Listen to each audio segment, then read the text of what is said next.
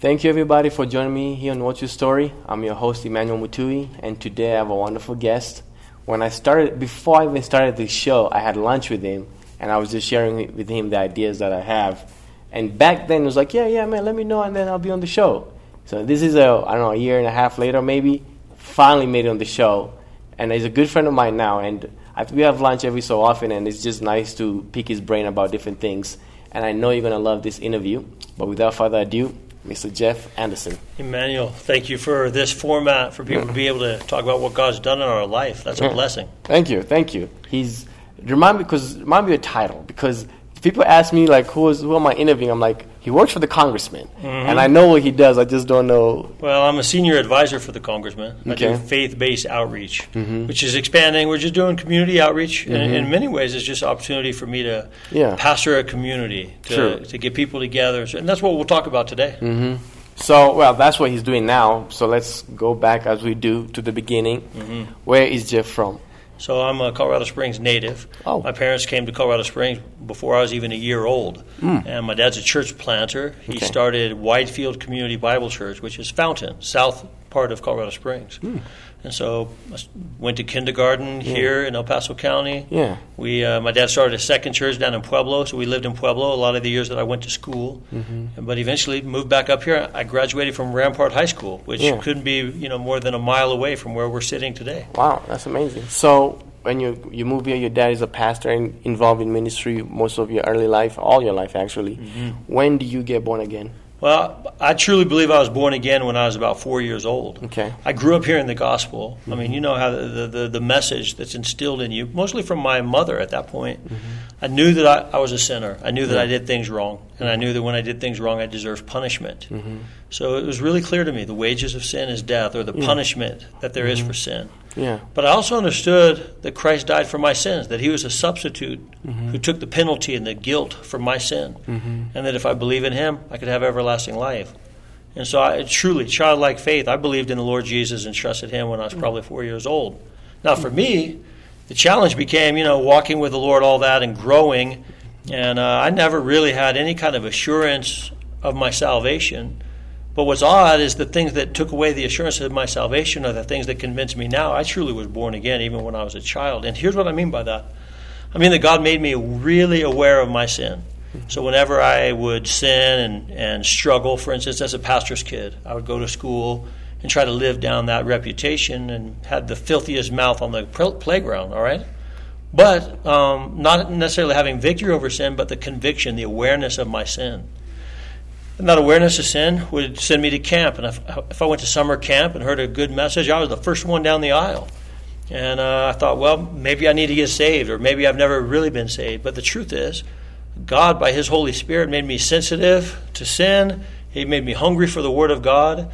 And I had just a desire to respond. So it wasn't a life of complete victory. It wasn't a big transformation for me. As a matter of fact, I had a lot of confusion as a teenager as to where I was spiritually. But now I look back at it and I realize, man, all of that was a fruit of the Holy Spirit.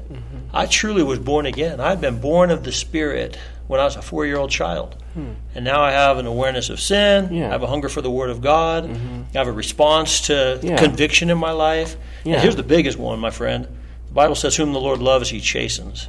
And when I was walking away from God and struggling, there was a chastening voice of God in my life. And that's a confirmation that I was his child. So you kind of just mentioned it and you moved past it. You said when you were a teenager you never really had assurance of. When did that assurance happen? Yeah, it's very clear for me. August 15th, 1985. Okay. How old are you? I was 16 years old at that time. And I had come out of a time of anger and bitterness. I had seen my dad get hurt in a church. It's common. It's common that you see, conflict in a church. But as a child, as a young person, I saw the sacrifices my dad made, the sacrifices our families made. And when I saw him get wounded in that church, I became very angry, not only at the church, but I became angry at God. And so that led to some years of rebellion and defiance of him.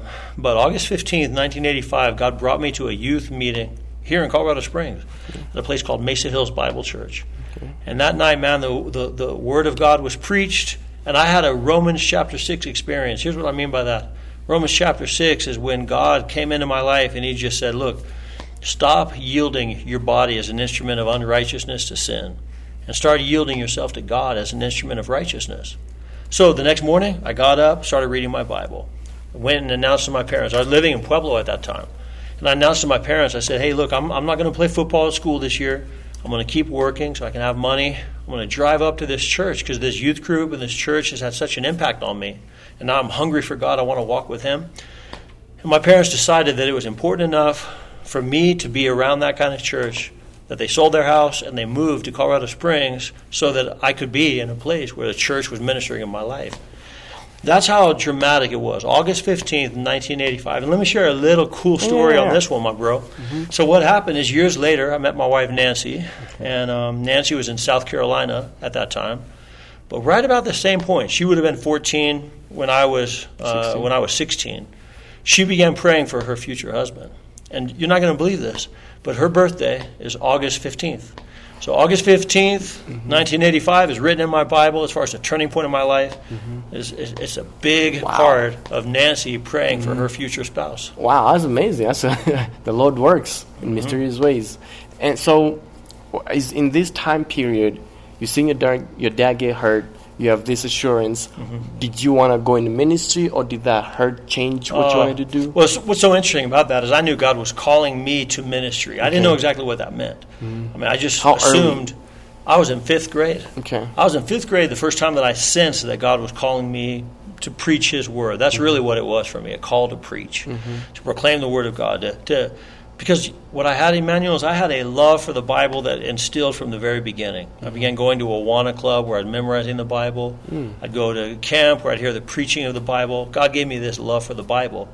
And as early as 5th grade, I knew I had this love for the Bible, but man, I didn't want to have anything to do with that. I saw the sacrifices. I saw what had happened. I said, God, I'll serve you in any other capacity. As a kid, I dreamt of being a pro, basketball player, a football player. I dreamed of going to the Air Force Academy. I had all kinds of other different ideas. But my surrender to that call to preach, it happened just before my senior year in high school. So that would have been, I guess, 1986 or so. Okay. And just before I came to Rampart High School for my senior year, I went to a camp, and at that camp is when God spoke to my life. And you know what? Here's what's amazing. Ponderosa Christian Camp is right up the road. It's right here in the county. And Ponderosa Christian Camp is the place where God spoke to me. I surrendered to the call, and really no looking back from that point. So what was the next step after you surrendered to the call? What happened next? Well, the next big thing for me is ministering right where God had planted me. Okay. So I had moved from Pueblo and Centennial High School.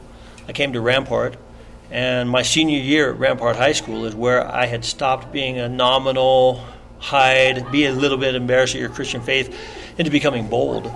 And as I got bold in my Christian faith, what had happened is a friend of mine started praying for our teammates and our fellow students. Every morning we would meet together before school and we'd pray. At the beginning of that year, we started a fellowship of Christian athletes. There was only 5 of us who came to the very first meeting. But because we prayed and because we served, by the end of the year, we had about 150 kids that were coming to FCA. Almost all of them were new believers.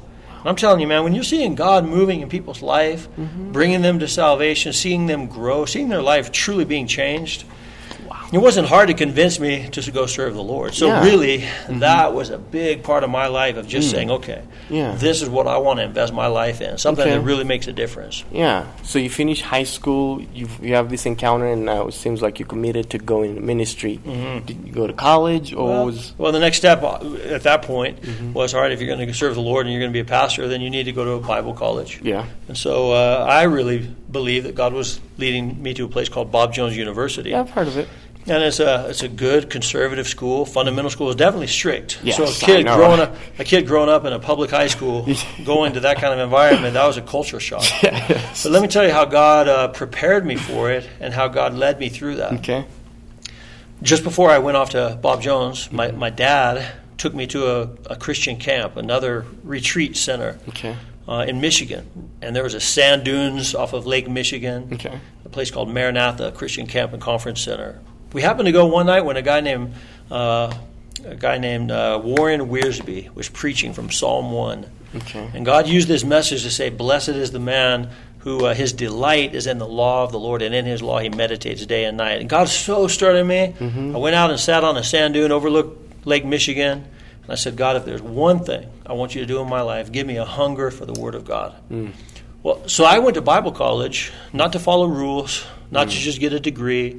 I went to Bible college to love the Bible. And so I just fell in love with the Bible. And what that did is it gave me the freedom. It gave me the freedom to say, all right, here may be the rules and the regulations, but that's not how I'm going to control my life. I'm going to live by these rules at this time. But I'm going to compare those rules. I'm going to compare that teaching. I'm going to compare everything to the Bible. And you know, what God did is he allowed me at that point very early on to figure out that you can eat the fish and spit out the bones. All right? That's an analogy. Wow. Listen, no matter where you go in life, you got to take the good, compare it to the Bible, and then you got to throw out the things that might be cultural or might be someone else's opinion or just some sort of denominational opinion. I'm telling you, man, there's so many people who are even watching us today, my friend. There's so many people who are watching us today who have never learned to be discerning. The Bible calls it being a Berean. To be a Berean is to compare what you're hearing, to compare it to the Bible. And that given me the freedom to go to lots of different environments, go to lots of different churches that may disagree with each other. But I can receive the good, I compare it to the Bible, and the things that aren't consistent with the Bible, I just discard those things. That's wisdom right there. So this is more of a side question. In this time where you're just pursuing the Bible and you're studying the Bible, what was the one verse that completely just, I don't want to say shifted your thinking, but just completely rocked you? Well, at that time, Isaiah chapter 6, where I saw, the year that King Uzziah died, I saw the Lord high and lifted up. The train of his robe filled the temple. One angel cried out to another, Holy, holy, holy is the Lord of hosts. The whole earth is filled with his glory. Having a vision of God, having a vision of who God was, shook me in the same way it shook Isaiah. So that passage helped me to come to a place where I said, woe is me. I'm undone. I'm a man of unclean lips. Lord, cleanse me. But then he also said, who shall I send? Who will go for us? And he said, here am I, send me. I'm telling you, what rocked me is Isaiah 6. Wow. Here am I, send me. Yeah. So, wow, that's amazing. So in college, you finished, as you're going through college, about to finish, what was your next step? Or did you want to go back to pastoring? Oh, no, back to pastoring. Yeah. The first step for me was to become a youth pastor. So I was living in East Tennessee for a while. But you know what, again, the characteristic was a love for the Bible. I'm like, okay, I'm out of college now. I have a little bit more time. I'm going to read the Bible even more. I'm going to study the Bible even more. And I started getting the burden that said, God, use me to instill a love for the Bible into these students, people that I have. Eventually, I married my wife, Nancy. Oh, in Tennessee is where you met? We met in South Carolina. So I left Tennessee. She left South Carolina. We got married. We came back to Colorado. And ultimately, God opened a door for me to get involved with the church, Grace Bible Church. We spent 25 years of our life first attending the church. I did an internship at the church. I became kind of an associate pastor at the church. Then I became the primary preacher at the church. And what characterized that whole period of time? Love for the Bible, man, a commitment to the Bible. So that's what God was doing in my life. Now, I would say that I'm probably, by my nature, by my gifting, I'm probably an evangelist. I just love seeing people come to know Jesus and walk with Jesus. As a pastor, I learned to grow and say, okay, now it's not my primary responsibility to just win the lost. It's my job to equip the saints, to make sure that the Christians are well equipped to go out and minister all day, every day where God has placed them. And look, the thing I think that best equips and encourages Christians is the Bible. So I became committed to something called expository preaching. And by that, we started reading, explaining, and applying the Bible. Not with any kind of arrogant thing. Sometimes people hear the term expository preaching and they think, oh, that's some sort of arrogant thing, academic thing. And I'm like, no, it's as simple as read, explain, and apply the Bible. Let the Bible speak for itself. And so that's what started happening. I started investing that Bible into our youth group and saw them grow. And then I started investing that Bible into our men's ministry, saw them grow. That was about the time that Promise Keepers was getting started. And Promise Keepers touched my life at that time because it was investing the Bible and love for the Bible into men's life. That's amazing. And then when I became a pastor, I was just like, okay, we're going to preach through books of the Bible because the Bible is what people need and the love for the Bible is what they want. So in your 25 years of being involved, from pastoring to just helping, What was the one thing that you can advise a young pastor trying to become a pastor? Here's the advice, young pastor: read the Bible, explain the Bible, apply the Bible. It's as simple as that, man. Just give yourself to loving, reading, explaining the Bible. And frankly, God's opened a door, Emmanuel, for me to be part of ministering to young pastors all over the world. Yeah. So when I started preaching verse by verse here in Colorado Springs, I thought, okay, this is going to be a blessing for the congregation or for our... But really, it was a blessing for me. I started hiding God's Word in my heart more and more. And the more that I hid God's Word in my heart, then God opened doors for me to share that love with other people. That's amazing. I went to India, got to minister to pastors in India. And you know what? I came to these guys and I'm like, man, they know the language, they know the culture, they minister to their own people far better than I could ever minister to them. But here's what they lack. They don't have a lot of training. Well, Emmanuel, they don't need a Western-style seminary over there. They don't need me to just come and bring all of my theology and my Bible college degree. Yeah. What they need is the Bible. See, the Bible transcends culture, man. Yes. They don't need a Western style of anything. What they need is read, explain, apply the Bible. And if the Bible is sufficient for them, then they can go out and do that same thing and bless their people. So God did something unique in those years for me. Okay. He combined the love for the Bible, which was already growing, with a love for pastors. And a love for Bible and love for pastors, that became a definition. And so I started something we called International Bible Conference, or at least that's what it came to be called later on. But really, we went to Africa, Uganda, just after I'd been in India. I met the same kind of pastors, know the language, know the culture, sacrificing for the sake of the gospel. But they have very little training, very little background or depth as far as understanding the Bible. Yeah. And the first time I went, they'd invited 200 pastors. Emmanuel, they had 350 show up. You understand how that in Africa there's such a hunger. Yeah. Now, if we invited 200 pastors in Colorado Springs, 3 might show up. I mean, it's not the same as far as we don't have the same. It's not so much the hunger, but we're busy, we're distracted, we have access to other things. In Africa, they invite 200, they had 350 show up. Those guys came from every denomination you could imagine. So in my mind, I'm thinking, we might have some conflict. We might have people who go to theological war. Yeah. I didn't know what to do, so I'm working through Colossians, verse by verse. I read it, I explained it, and applied it. And after 3 days, those men came to me, every single man. They came to me as a man, and they said, this is what we're hungry for. We're not looking for Western leadership style. We're not looking for denominational theology. Just come and teach us the Bible. Bro, the next year they had 1,200. The next year, 2,600. Next year, 3,500. Next year, 5,000. It grew to where we had 25,000 pastors gathering together to read, explain, and apply the Bible. So this love for the Bible and the desire to help others love the Bible just started skyrocketing. Yeah. Wow, that's amazing. So in this, I'm going to keep the theme of you asking you your favorite verse in this season. So in this season, what was it? Yeah, I would say, if I were to characterize it, it'd be preach the word, be instant, in season, out of season. Okay. So preaching the word and being instant, in season, out of season, that really characterized for me. Wow, so after 25 years of doing this, I'm guessing walking away from that, not walking away, but changing your avenue, maybe?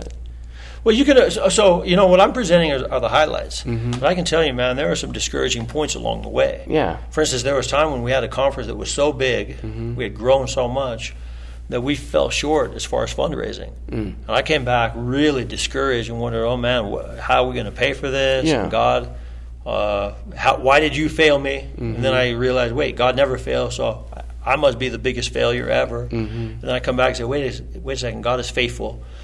So I went through this emotional cycle. Yeah. And that emotional cycle started weaning me from the church. From this standpoint, I began wondering, at what point might I need to leave Grace Bible Church and devote my full time and attention to International Bible Conference? Now, my commitment was I really wanted it to be out of a local church. I wanted it to be based out of a local church. I was committed to what God had called me to at Grace Bible Church. But if I was going to be honest with you, I also had a little bit of fear that said, hey, why leave the security that you now have at the church?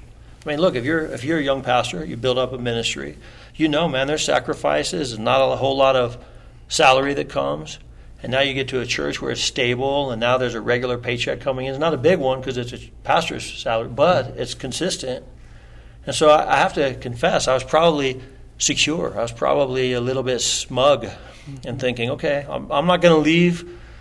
And I even use these words, I'm not going to leave until God uses dynamite to blow me out. And what was interesting is I started looking and wondering, okay, what are going to be the circumstances that God might use to just change my direction? And ultimately, that's what happened. And the circumstances really don't matter as far as going into the depth of that. Mm-hmm. It's just that God used something to make it clear that my time at Grace Bible Church was finished. Mm-hmm. And that it was time, at that point, what I thought is I'm resigning from the church so that I can go and pursue equipping 50,000 pastors a year with the Bible. Because that's what they're asking for, bro. They're asking 50,000 pastors want to meet together in different conferences to hear the Bible, to be encouraged and provoked. And so at that point, I'm like, God, if you can use me that way, then I want to be useful in their life. But the heart of a man plans his way, and the Lord directs his steps. Mm-hmm. And that's where it's going to go a little bit differently. Yeah. Now that we're following Bible verses, that's the next phase. So what was the steps that he gave you that were different? So I thought I was stepping out to just go and do International Bible Conference, raise money, and go meet with pastors. Mm-hmm.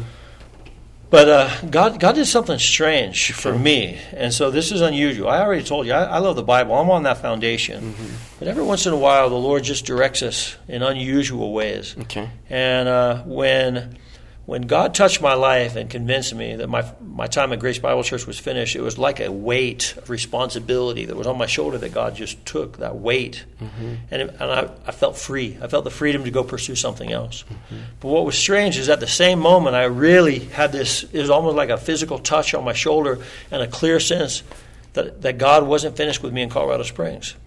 Well, I didn't know what that meant because I thought, well, I'm going to leave and we're going to go to Africa and India and third world pastors and encouraging them. But 3 months later, Congressman, our U.S. Congressman here in Colorado Springs, contacted me, and they said, hey, we have a role for you. We want to engage with the faith community. And now, God took me from loving the Bible myself, loving the Bible for my church, loving the Bible and instilling that for pastors, and now God's taken this opportunity to love the Bible and see that practiced in a broad community, even representing a U.S. Congressman. And so this role where God has me now, man, is really, it's nothing different than where God was. It's different from the standpoint of the practice, but it's the same. Love for the Bible, and now an application of the Bible into our broader culture. Yeah. So, wow. So you get this opportunity to work for the Congressman. Well, in this season, what's the verse for this season? Yeah, I'm still coming back to this one. The heart of a man plans his way, but the Lord directs his steps. And then the other verse for this season would come back to this, when Jesus talked about the wise man builds his house upon the rock. Yes. I'm coming back to a recognition that says, look, the storms are going to come and beat against your house, but it's going to stand firm if it's built upon the rock. Listen, what I believe, what I'm committed to, is that the Word of God is the foundation for our education. The Word of God has to be the foundation for justice reform. The Word of God has to be the foundation for prison reform. I just believe that every other foundation is shaken. And Emmanuel, that's what we've seen this last year. Yes, if COVID did anything, COVID shook us from all of those false trusts. We used to have too much confidence in maybe medical opinions. And now we're coming back and say, wow, you know what? Medicine can disagree in different things. That's not a reliable foundation. We used to have all this trust in our economy. Well, the economy gets shaken. We had all this trust in all these other foundations. Now we're coming back and realizing, no, there's only one solid rock. And that's the Lord and His Word. Amen. And all other ground, man, is shifting sand. Yeah. So once you start working for the Congressman, how were you involved with the International Conference for Pastors? Yeah. Is that right? So we continue to do Bible conferences. Okay. I mean, the Congressman, our Congressman, Doug Lamborn in Colorado Springs, really loves the Lord. And he's serving the Lord where God has called him. And he wants his staff to serve the Lord. Okay. And so I initially took my role as a part-time job, which gave me freedom on the weekends to travel, preach, raise money. We continued to do conferences, and the Congressman was always very supportive of conferences we did. But now the role with the Congressman has increased. Yeah. So it's no longer part-time. It's really demanding more time and attention. But we still have the opportunity now to do conferences. So this year, after COVID, because, COVID really is what stopped conferences from happening. Yes. But after the COVID put a pause, we're hoping to go with a local ministry to Iraq and administer to some pastors in northern Iraq. Okay. And then we're making plans to be in Uganda back in December later this year. Okay. So Bible conferences are a little bit on hold. They've kind of taken a step back because during this season, the opportunity is right here. Yeah. And trying to impact. Look, man, I'm grateful that we can try to invest the Word of God in places like India and Africa. But right now, we need the Word of God in America. I mean, we desperately need the Word of God coming into our culture and getting out of the four walls of the church. Yes, we need it out of the walls of the church, and we need a love for the Bible and a commitment to the Bible, being directed by the Bible in every sphere of our lives. So could you just explain a little what you do for the Congress? Because when you told me, I was blown away. Just the stuff that you've done and you're planning to do. Well, as you know, a U.S. Congressman gets elected, and then he goes to Washington, D.C. And in D.C., because he's there all the time and involved with legislation, people back at home can often feel like they're somehow disconnected. Yeah. My role is to be the eyes and the ears and the voice for the congressman back here in the district. Okay. So while he's in Washington, D.C. doing that work, I can be here building relationships, networking, communicating as far as here's the services that our office can provide for you, but then also being able to convey, here's the congressman's message to this group of people. So that's really my role. Okay. They call it outreach. And by outreach is just talking about interacting with the community. But there's something more involved in that, and that's the convening. That's the pulling of the community together and saying, all right, there may be a place for Washington, D.C. and for legislation in certain areas, but we don't believe that Washington, D.C. has all the answers. We think that the Word of God has all the answers. And we believe that the church, the local church right here in our community, that they're the ones who need to be providing solutions for our problems. Yeah. And the answer, the example I'm going to give is like from the book of Daniel. God sent Daniel into some foreign land in Babylon. And there was a king named Nebuchadnezzar. That king had a problem. He had a dream that he couldn't understand, had no interpretation. He went to all of his wise men. No one had any answers. But God gave the answer, solved the king's dilemma through his believer, Daniel. I think that God is wanting to use his believers in all of the different areas of civil government and culture. And I believe that God wants to bring the solutions through believers. So right now we got a big problem with justice reform. We got a big problem with justice reform in America, and I don't believe that the answer for justice reform is going to come from Washington, D.C. I believe justice reform is going to come from Christians who are in the justice system. Maybe they're police officers or sheriffs. Maybe they're district attorneys. But if God gives them wisdom and might, then they're going to be able to solve the problems that the world around us just doesn't have the answers for. Yeah. The same thing's true for education reform. I mean, during education, everyone's wondering, okay, how do we get kids back to school? And what are the better solutions than what we have? I believe that God's raising up Daniel-like Christians in education who are going to bring some answers from heaven, where God gives them wisdom and God wants to use them in education. See, here's what I'm getting at. Okay. I really believe God's busting the church out of the four walls of the church.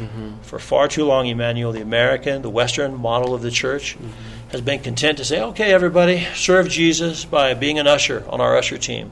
Serve Jesus by working in our nursery. And we've forgotten that what God has called the church to do is equip the saints to do the work of the ministry. And that work of the ministry is not inside these four walls.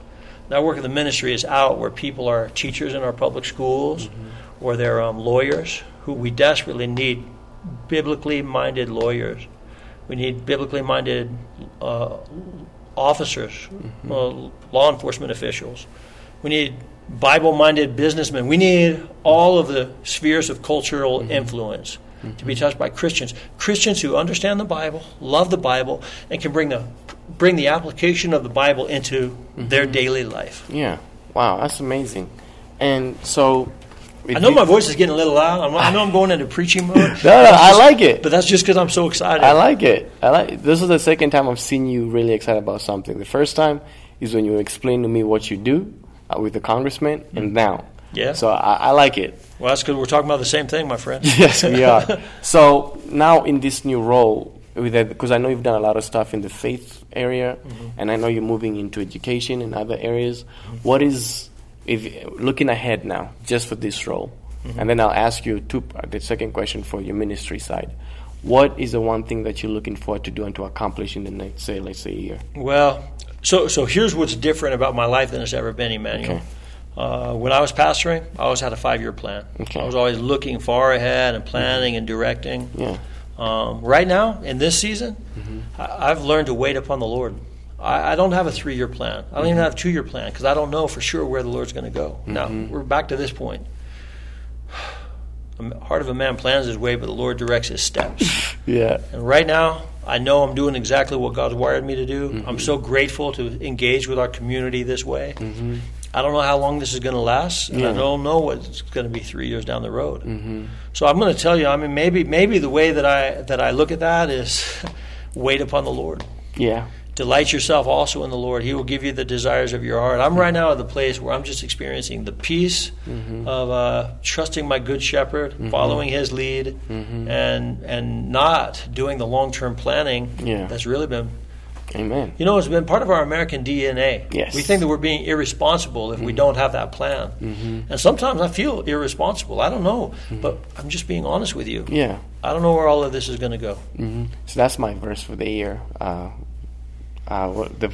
one you just keep sharing, I just blanked out of it. Delight yourself in the Lord, or you're talking about rest? Wait upon the Lord. In Proverbs, the ways of a man plans... The heart of a man plans his way. But the Lord directs his steps. That's my verse for the year, just waiting. Now, let me tell you what I would dream. Okay. All right? And I don't know for sure of what God's doing. But really what I would dream, because people say, well, do you think that maybe this role is preparing you for some sort of run in politics? I don't think that. I don't sense that. I want to be obedient to whatever God wants. Are you going to go back to a pastorate? I'd be willing to, I don't know that. But here's what I am passionate about.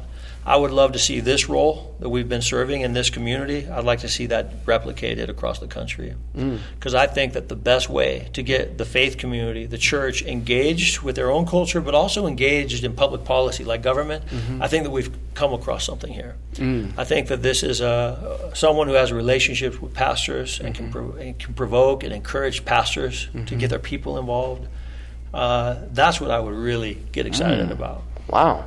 And that's a new frontier because there's not a lot of that going on. There's not a lot of that going on. I think it's a wide open opportunity. And frankly, I think that this is the future where ministry would go. Hey, if there's anyone out there who's involved with public policy, maybe you're involved in some sort of public ministry or something like that, I'd love to visit with you a little bit more because this would be a new way. Instead of having to go out and ask people for money so that we can minister in this realm of government, I think that there's a way that we can actually come and provide a service that's a blessing for members of Congress.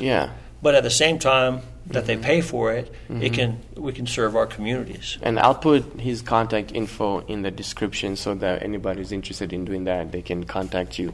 Sounds good. So as we wrap up here, because we didn't answer the second part, ministry side, like with the conference and all that.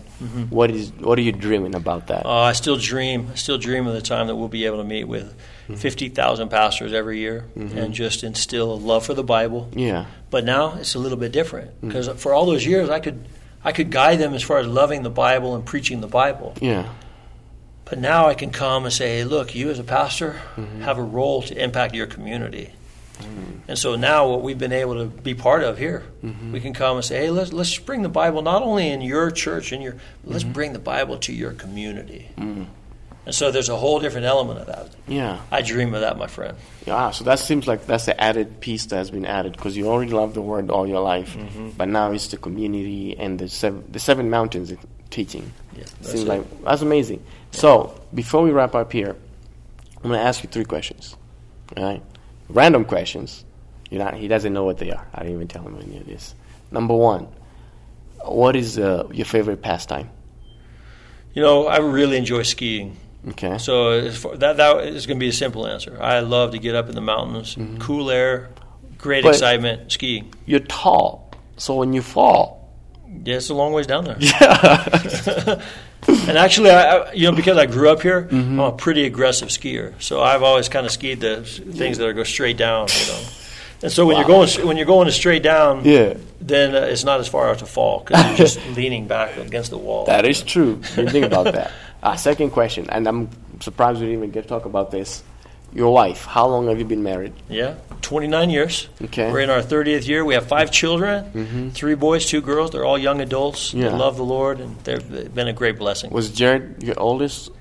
My oldest is Ashley. Okay, because I just met Brandon, who is a youth pastor now at Craigmore Christian Reformed Church here in town. Nice. And then my son Jason is working at a bank here. My daughter Alyssa is actually the events coordinator at Life Network right here in town. Oh, that's awesome. So which is awesome. I mean, you want to hear a story? I started taking my kids to the Walk for Life when they were being pushed around in a stroller. And now, all these years later, my daughter is the event coordinator for that Walk for Life. That's amazing. And then my youngest son Zeb, he's in college. Okay. Now, third and final question. And this is not going to be serious. Favorite ice cream? Favorite what? Ice cream. Oh, strawberry for sure. Although, man, at the end of the summer, when you get vanilla with peaches on it, peaches and cream, pretty good too. Actually, Slash, what's your favorite dessert? Because every time we eat, he always gets a dessert. No. I don't know if that's true. We always go for Thai food, and we never get dessert at a Thai restaurant. Cheesecake is hard to beat, man. True. Like a raspberry, white chocolate raspberry cheesecake. Yeah. I'm getting hungry. I think we need to end this thing. I know. So could you just pray for us to wrap up this interview? Lord, oh, how we love your law. It's our meditation all the day. You said, blessed is the man who delights in the law of the Lord, and in his law he meditates day and night. And Lord, right now I want to pray a blessing on anyone who's hearing my testimony, my story, my walk with you. I'm asking that you would bless them with a love for the Bible. And I pray, Lord, that you would pour out a love for the Bible upon our nation, upon our community right here at Colorado Springs. I pray for our local pastors to just have such a love and passion for the Bible. And then, Lord, I pray that you would extend that love for the Bible to pastors all around the world. I pray that pastors in Uganda, Kenya, Liberia, Nigeria, pastors all across India, I pray that they would just love the Bible, and I pray that that Bible would come back to being the foundation of our culture, of our community. And so, Lord, bless your people to love your word. In Jesus' name I pray. Amen. Amen. Thank you, Jeff. Really, really appreciate this. So remember, we all have a story. What's your story? Goodbye. Hey, you made it till the end. Thank you for tuning in and watching this amazing interview. If you want to get a hold of Emmanuel, you can do so on social media. There's also a blog where you can read some of his writings. God bless you, and remember, everybody has a story. What's your story?